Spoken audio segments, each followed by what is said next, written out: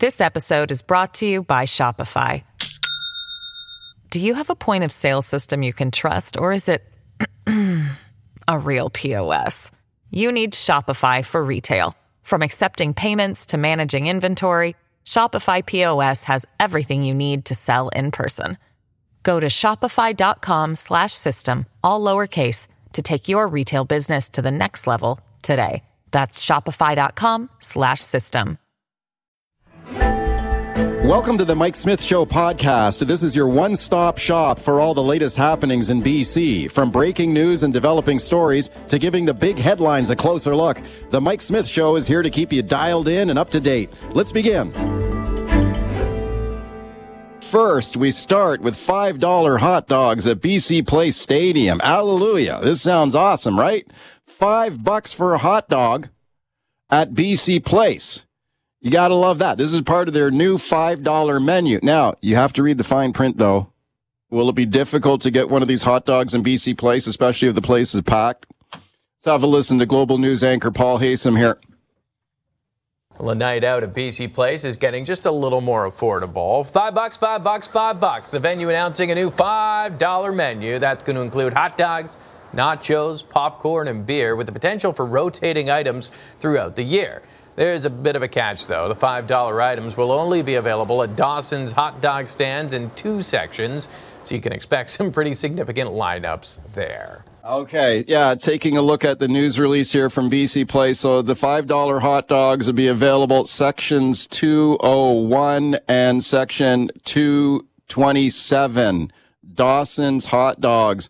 Now, just taking a look at the map of BC Place Stadium, there are like 50 sections in the lower bowl alone here. So you will have to hoof it around to the end of the stadium here to these sections and go to one of these hot dog places to get your $5 dog. Maybe that'll be worth it. But hey, if that place is jam-packed and they're selling $5 hot dogs, $5 beers, how long will the line be? Now, just checking out the regular prices for hot dogs at Dawson's hot dogs outlets in the stadium. A foot-long hot dog supreme is $13.75. So, people, if you don't want to stand in that line, you might have to pay significantly more for your hot dog. Is this a gimmick? What is this? How long will people have to stand in line to get it? Why don't you make a $5 hot dog to the whole stadium? Why is it just in 2 sections? We did ask for BC Place to come on this morning and talk about this. Nobody available. And I sent a bunch of questions over there this morning about some of the details of this promotion, and they did not respond. So, hey, they're busy over there, right? Let's check in with Carson Binda now, BC Director, Canadian Taxpayers Federation. Hey, Carson. Hey, Mike. Thanks so much for having me on this morning. How long would you line up for a $5 hot dog? Well, it would need to be one darn good hot dog to have me lining up as long as the lines will be at those 2 vendors in BC Place. Look, it's a nice change that 2 of the vendors will be selling hot dogs for $5, but the real question is, why are taxpayers still on the hook for BC Pavilion Corps when the business community and local entrepreneurs, they want to get on board? Yeah, for sure. Well, we'll get into that because there's been a lot of speculation about the future of BC Place Stadium. Hey, a $5 hot dog, a $5 beer. Well, that sounds pretty darn good. But again, sounds like it'd be limited supply. Like taking a look at the price list of BC Place Stadium right now, a 24-ounce beer. So that's a big one. Okay. So the big 24-ounce beer is $18.25. So you are paying the big bucks. I mean, pretty much any stadium you go to, you're going to pay a lot for your food and beverage. But we'd like to get some more information on the $5 hot dog. So at BC Place, you want to get back to me and be our guest on the show, that would be great. Let's talk about BC Place Stadium, Carson, owned by the provincial government through a Crown Corporation. Is this good value for taxpayers, in your opinion, to own a stadium? No, it's horrible value for BC taxpayers. And look, we all know that taxpayers in BC have it rough right now. 1 in 5 Canadians are skipping meals to make ends meet, and EB's government's making things even harder by racking up massive debts on the taxpayer credit card in Budget 2023. Look, times are tough, and the province should sell the stadium, or at the very least its naming rights, to help provide some tax relief that we all need right now. Okay, so you think they should just get out of the business of running a stadium, just sell it to the private sector?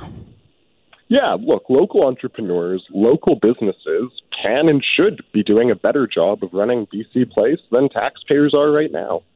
Okay, and as for the naming rights, so this is an interesting issue because there had been efforts in the past to rename the stadium with a corporate sponsor. So there was a deal several years ago, tentative deal with TELUS to rename BC Place and probably rename it TELUS Park. And it was like a $40 million deal.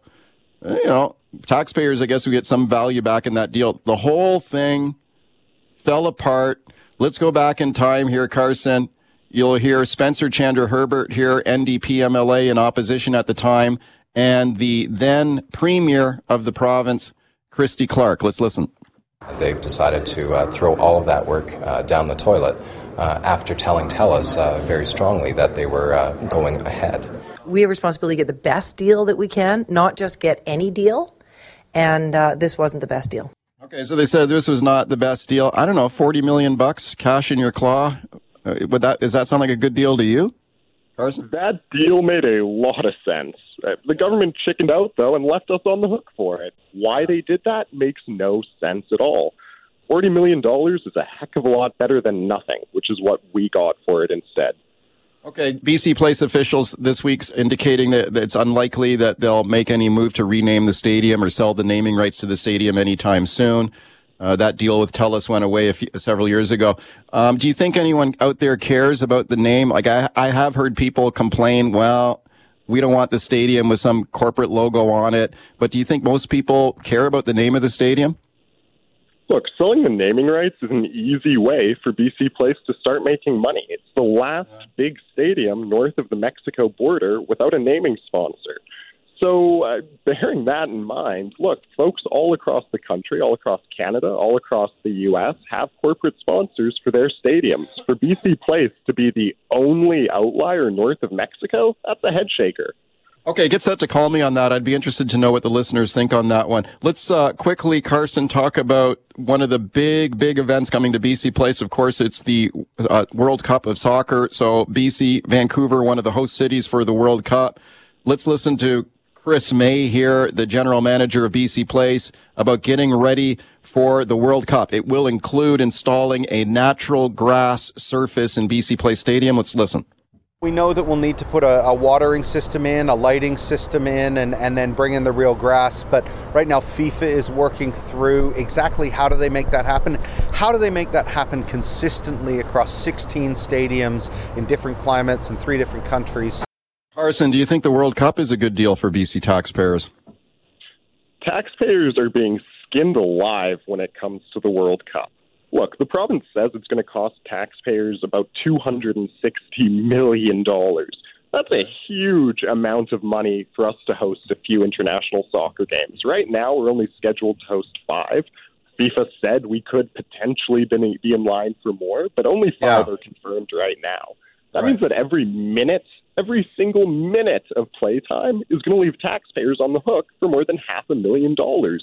Who wants to spend $500,000 when Canadians can't afford to put food on their table right now? Well, I imagine that Vancouver will get more games here because FIFA has announced that they are expanding the tournament yet again. So that means more games, more countries competing. So I'll be surprised if we don't get more than 5. But you still think even if we get more than 5 games, you still think it's a bad deal? Yeah. Even if we get, 6 games potentially, if we're really lucky or really unlucky as the case may be, we might get 7, but we're not looking at a huge number of more games. And it still will cost taxpayers about $500,000 a minute due to the increased security costs and increased logistics costs of those further games. What about the tourism the tourism injection here? I mean, you're going to have people from around the world coming to Vancouver. It's a good thing, right? Yeah, you think. But let's look at the math. I mean, Toronto is also hosting probably the same number of games as Vancouver, and they're saying that they might not actually be able to turn a dime off this. Montreal, they put their name forward as a host city, and they withdrew altogether because they saw that they couldn't make a dime off it.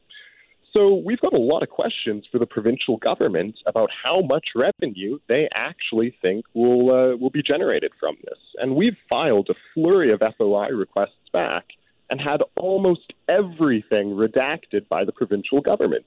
They won't come clean with taxpayers about how much money they think this is going to bring in.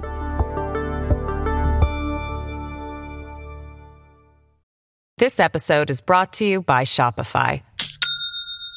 Do you have a point of sale system you can trust, or is it a real POS? You need Shopify for retail. From accepting payments to managing inventory, Shopify POS has everything you need to sell in person. Go to shopify.com/system, all lowercase, to take your retail business to the next level today. That's shopify.com/system.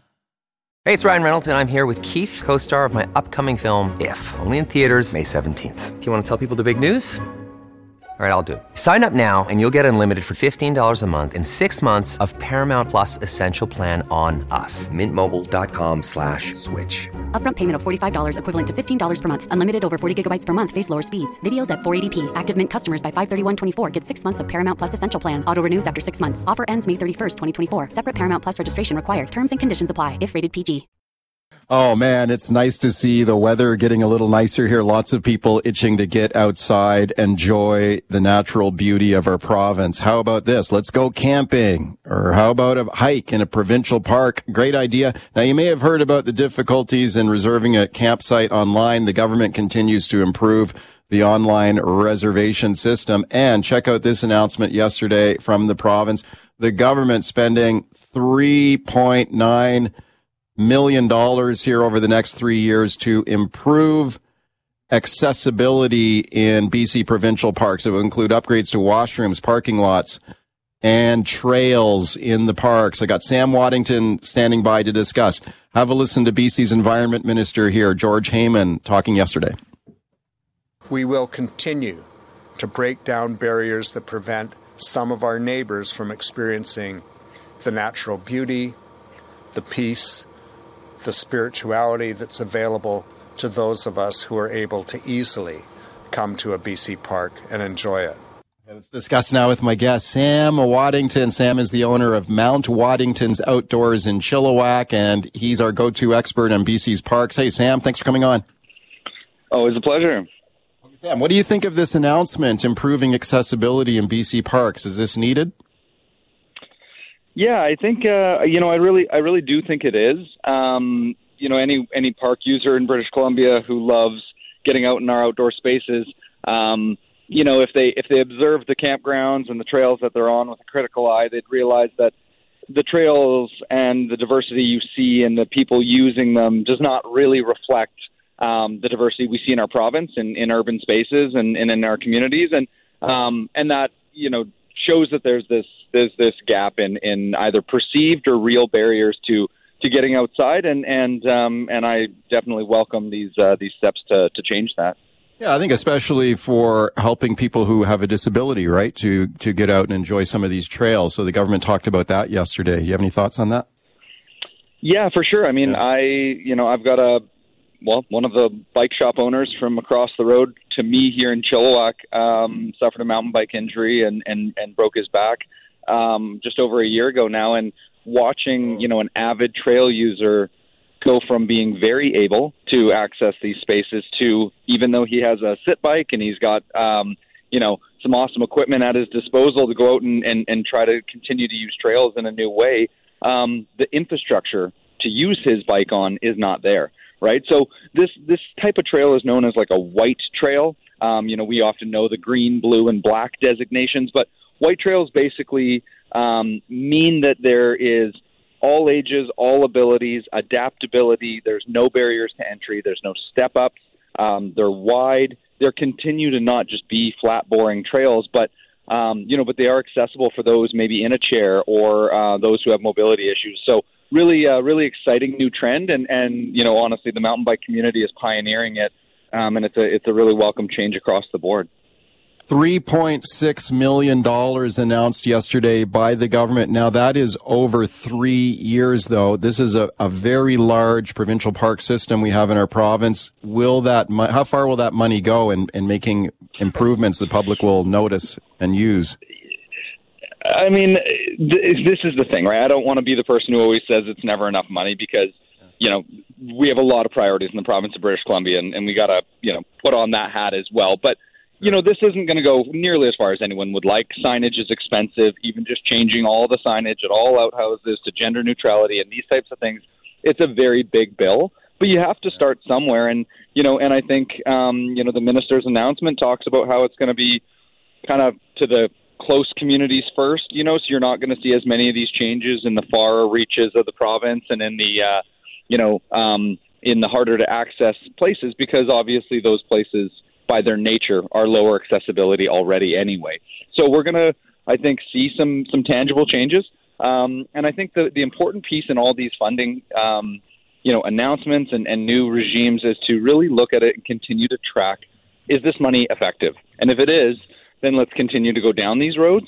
But I'm certainly somebody who says that we should try to fund these important initiatives, but we should also do it cautiously so that we're not wasting taxpayer resources as we go along, because, $3.6 million or $3.9 million is a lot of money, but, we need to make sure we steward that well on the network. Speaking of Sam Waddington, Mount Waddington's Outdoors in Chilliwack, about BC's provincial park system, the government announcing measures yesterday to improve accessibility in the parks. I think actually it probably makes a lot of sense that if they're going to do this, you should make these improvements first at parks that are closest to urban centers, so the most accessible, the most popular parks that are nearby population centers. That makes sense to me. What parks... Sam, which parks are the most popular, like the busiest provincial parks? The busiest provincial parks are the ones closest to our urban centers, right? So we look at like Porto Cove up the Sea to Sky corridor out of Metro Vancouver. We look at Golden Ears Park. We look at Cultus Lake Provincial Park. These types of really easily accessible, right off our highway networks and adjacent to the vast majority of British Columbia's population center, which is in the Lower Mainland. There's also the equivalency in the Okanagan. These are kind of our two big regions, and this is where the province will focus as well. I mean, we think about somebody with mobility challenges or potentially in a chair. They're likely not in a jacked up four-wheel drive truck as well, getting to these hard to access parks, right? So we're going to be needing to to keep an eye on where BC Parks does focus this money. But I would assume it would be mostly in the Lower Mainland, the Sea to Sky corridor, and a bit through the Okanagan as their trial locations, and those would be where the busiest parks would call for that type of transition. How are BC parks maintained overall throughout the province, in your estimation? This is something we've discussed before. We've got a large park system in the province. There's been lots of parks created over the years, but I've heard about parks that have been neglected, trails that are not really properly maintained. What are your concerns there? Yeah, we definitely have a deficit in this province. Our natural beauty and people's desire to go find it and go seek it, certainly, especially in the last number of years, has outstripped our ability to fund it and continue to maintain it at an appropriate level, in my opinion. If this were a civic facility, if this were your local skating rink or your local park, you'd know whose door to knock on and go, yell at your city councilors and your mayor and tell them that this is a priority for you and to include it in next year's budget. Whereas with the province, the mechanisms move a little slower and it's a little more of a faceless kind of body of government. And so, I think it is incumbent on people who value these spaces to articulate that to their elected officials and to take those opportunities wherever they may be, fill out your surveys, do your things, do your part to articulate how valuable this is to you. Because right now, British Columbia's park system is more loved by its public than it is by its trail maintenance, mandates and by its funding stream. So I think we're moving in some ways in the wrong direction in terms of maintenance. We're seeing less parks personnel per user on the trail, I would assume, than ever before, certainly than we've seen in the last couple of decades. And that's by nature of the fact that more people are using them. So the trends for using is good.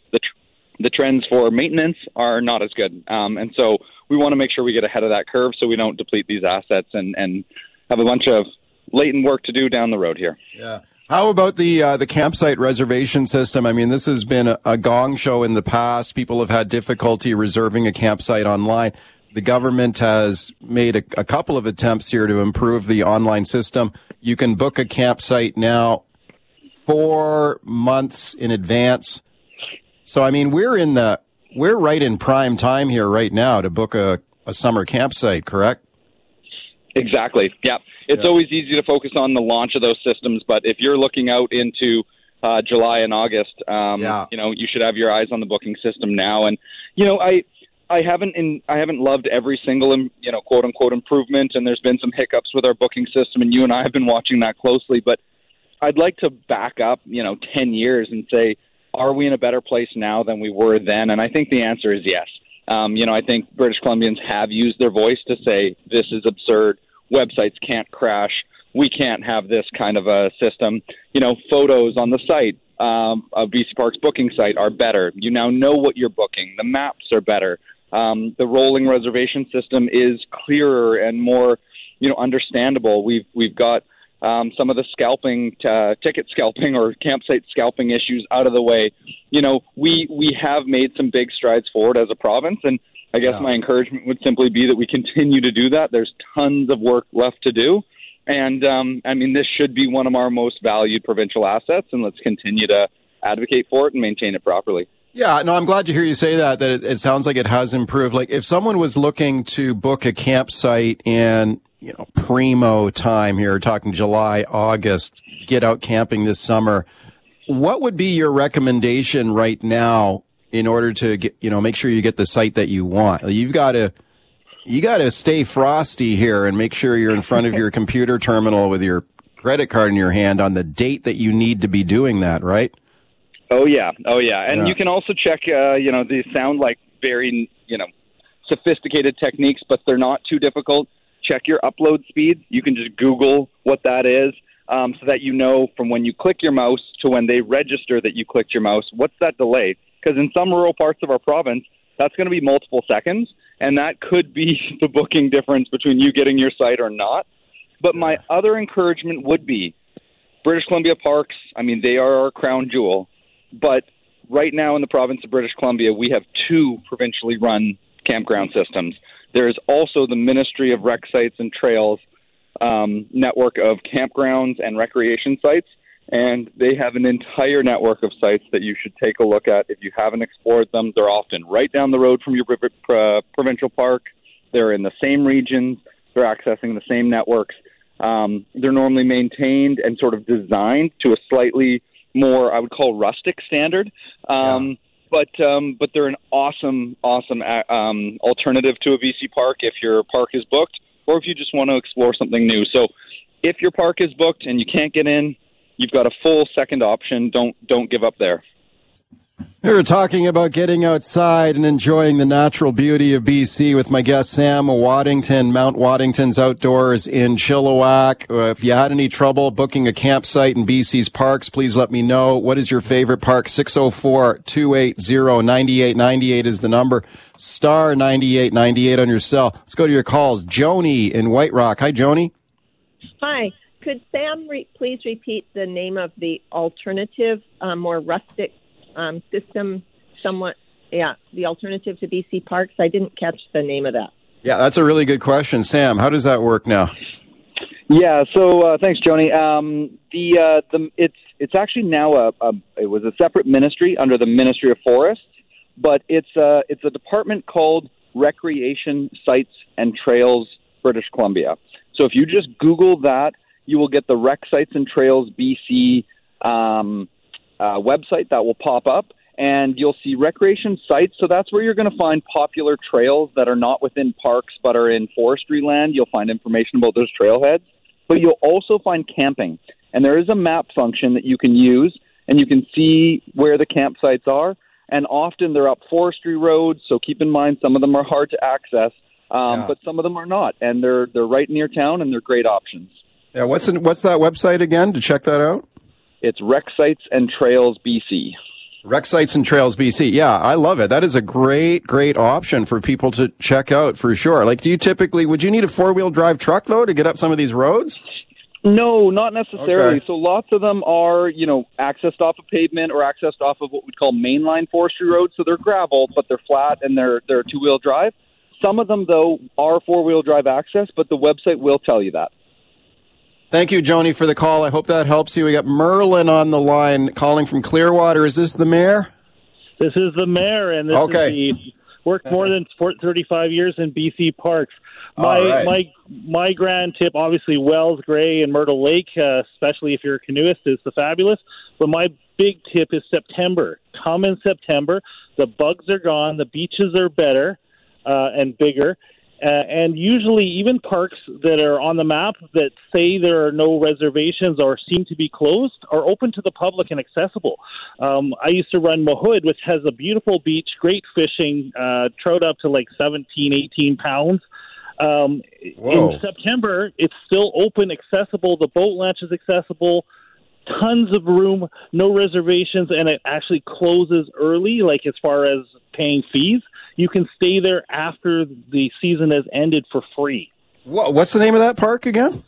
It's Mahood. It's about 115 or so kilometers east of 100 Mile House is the easiest access. It's not the easiest one to get to, but 17-pound Lakers can be pulled out of it on a regular basis, and I think there's like 5 types of fish in it. Okay, you sold me at 17-pound trout. Yeah, for sure. And Myrtle Lake for canoeing. Everybody knows the Bowron Circle, but Myrtle Lake in Wellsway Park is stunning. 111 kilometers of yellow sand beaches and some of the best views and hikes that you can see in the province, and 11-pound rainbow trout. Oh, my God. Okay. So these are places to check out, but July and August are always busy. Okay. Thank you, Mayor. I appreciate it. That's Mayor Merlin Blackwell calling in from Clearwater. Sam, thanks for coming on today. Absolutely. Have a gret one, everyone. Enjoy the season. At Evernorth Health Services, we believe costs shouldn't get in the way of life-changing care, and we're doing everything in our power to make it possible. Behavioral health solutions that also keep your projections at their best? It's possible. Pharmacy benefits that benefit your bottom line? It's possible. Complex specialty care that cares about your ROI? It's possible. Because we're already doing it. All while saving businesses billions. That's Wonder made possible. Learn more at evernorth.com/wonder. All right, let's talk about this tough rental market now. Finding a decent, affordable place to rent becoming more difficult. I've got Robert Patterson standing by to discuss. First, have a listen to this report from Global News. Amy Libby and her husband spend about $2,300 a month on rent for their 1,200 square foot townhouse in Abbotsford. It's a lot of money for the family of 4. We were lucky and found our home on a community page, but it was still $400 over what we were previously paying, even just from a year ago. Amy's situation is not uncommon. Rents in Metro Vancouver continue to soar. A report for Rentals.ca shows Vancouver has the priciest rentals in the country. A 1-bedroom apartment has an average monthly rent of $2,167, up 13% over the previous year. We can make our rent payments, we can pay our bills, but that's it. Like, we don't go out to eat. Our daughters aren't in any extracurricular activities. We don't really do anything. As sad as that sounds, we just can't afford to. Okay, tough times for renters for sure. Rents are up, vacancies are down, the population is increasing, competition for places getting fierce. Rental prices have gone even higher since that Global News report we just played. Check out these numbers now. This is from live.rent in Vancouver. Average price of a 1-bedroom apartment, $2,587. A 3-bedroom apartment, $3,552 a month. How can anyone afford these rents? Let's discuss now with my guest, Robert Patterson, rental rights lawyer. He's with the Tenant Resource and Advisory Center, and I'm very pleased to welcome him back. Robert, thanks for coming on today. Thanks so much for having me. Okay, Robert, when we talk about the rents being so high, vacancy so low, let's start with the vacancy rate right now. What is it? Very low, correct? Yeah, it's absolutely crushing. There's very few sort of available units on the market, and generally speaking, the ones that are available are completely unaffordable. Recent data from the CMHC shows that empty units listed for rent are rent for about 43% more than currently occupied units. Wow, and the population is increasing. I mean, there's more and more people coming to the city, so the competition to find a decent, affordable place to rent is also getting tougher too. What are you hearing from people when they're out there trying to find a place? I mean, we definitely hear from tenants who have great difficulty in finding places to rent, anything that's affordable. We also hear from a lot of tenants who are terrified about losing their housing. When losing your housing to an eviction, which may not be entirely justified, with the result of that is that you have to find a new unit in your community. When rents are this much higher for vacant units, it means that people usually, when they're looking at the end of a tenancy, are looking at displacement from their community. They're looking at moving 1 to 3 cities away and being separated from those communities and still probably having to pay even more rent than they were paying to begin with. So it makes people very fearful for their housing. And I think it means, it identifies some pretty significant gaps in, what we've done to try and regulate and protect the market. When you take a look at this market right now, like I'm looking at some news stories online about some of the places that are for rent in Vancouver right now, and some of them they're almost comical in a way. Like I'm looking at one, a tiny solarium for rent, $1,000 a month, downtown Vancouver. You're certainly in prime location with a nice view, but I'm looking at the photos online. It's literally like a tiny little sunroom with a bed in it. It looks like there's almost no room to move around. Another one I'm looking at, a room for rent, part of a suite. The door is basically a curtain, so you're paying for a small part of a small condo with a pull-out bed with a curtain to separate yourself from the rest of the condo. That's like $1,000 a month too. Are you seeing stuff like that, like little teeny tiny places for rent?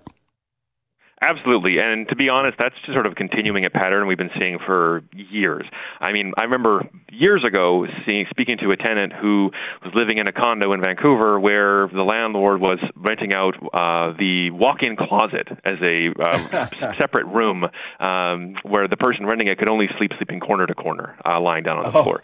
So I think what we're seeing, there's two sides to this. On the one hand, there are, unscrupulous landlords who are just trying to maximize every dollar they can get out of their property and doing that themselves. On the other hand, I think a lot of these situations too are you'll see where tenants are forced into unaffordable tenancies because there's nothing else out there, and the only way they can try and pay the rent is to try and split up the unit and get people living in there with them.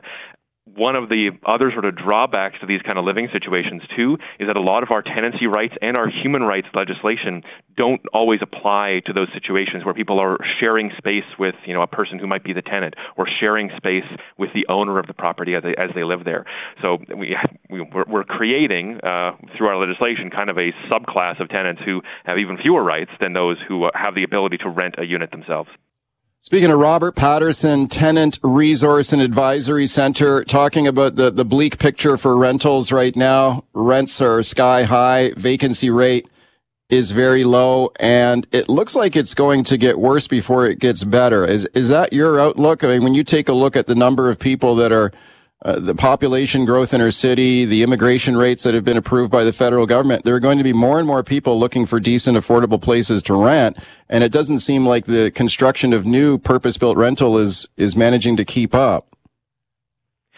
Yeah, I mean, Mike, I'm not an economist, so I'm not sure I can go look at the real big picture there. But what I can say is, from my perspective, there are a number of gaps in our protections for tenants that are leading to more and more people getting gouged on rent. For example, if we look at sort of our strategy for adding rental units to cities in the Lower Mainland, the current strategies aren't working. They are primarily adding luxury rate rentals that no one can afford. Putting a $3,000 a month one-bedroom on the market doesn't free up a cheaper one-bedroom because the person paying affordable rent isn't going to want to move and pay a gouging rate. So those units coming on the market aren't helping.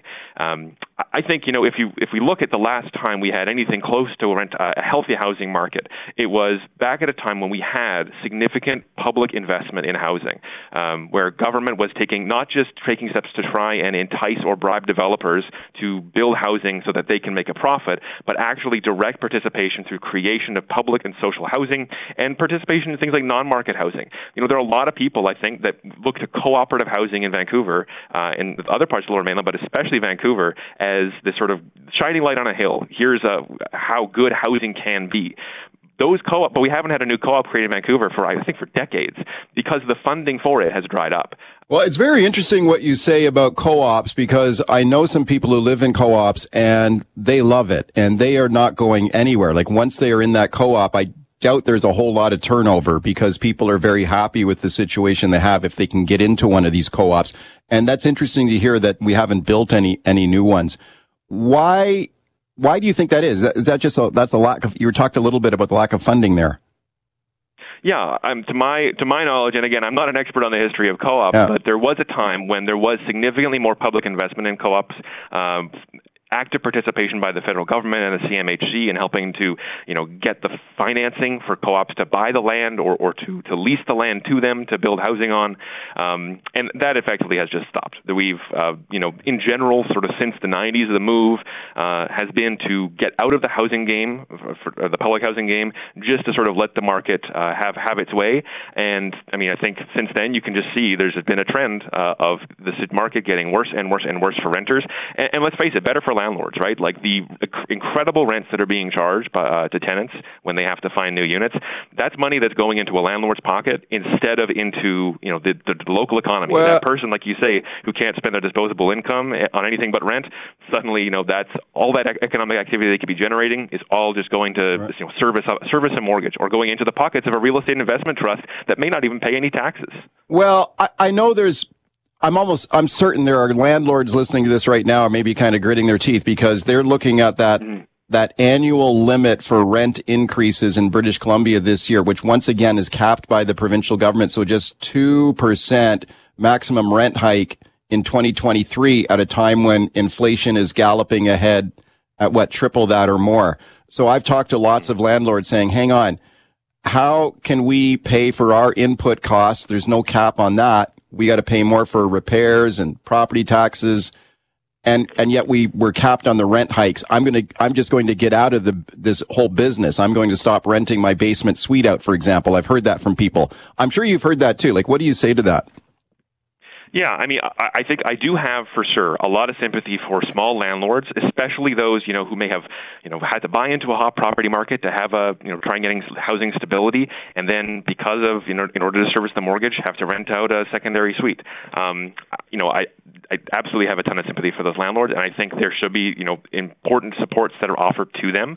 I think, honestly, at the end of the day, when you're sort of regulating all housing together, we have to set rules for the big boys and also for these small individual landlords. And, they are such different beasts. A real estate investment trust that's going across the country and buying up hundreds, thousands of rental units with an eye to maximizing the return on investment, trying to flip over units, trying to evict tenants any way they can to maximize their profit. Like, we need a set of rules for them. But unfortunately, those rules also have to apply to other landlords. I think, the province has made some moves to help landlords cover those costs. So, for example, a landlord can apply for an additional rent increase if they've completed sort of capital expenditures on their property, and any landlord can apply for that. Any kind of landlord can apply. And that that's on top of the allowable annual increase. But I think also, if we think in general, what have we done since the 90s? We've kind of downloaded onto individual people the responsibility for housing people in our society. We haven't sort of just realized that, there is, I think, a greater collective responsibility to maintain a healthy housing market, that it's honestly in everyone's best interest, except perhaps for some property speculators, for there to be, people to have access to affordable, accessible, and safe housing. And I think the current system just isn't delivering that, and it's not working for many people other than those profit-seeking renters, landlords out there. It's definitely a difficult situation for sure. Robert, thank you very much for your time today. I appreciate it. My pleasure. Thanks for having me. Thanks for listening to the Mike Smith Show podcast. Can't wait for the latest episode to drop? Tune into the show live from 9 to noon on 980 CKNW. Want to reach out to me personally with a question or comment? Send me an email, mike@cknw.com. Thanks again for listening.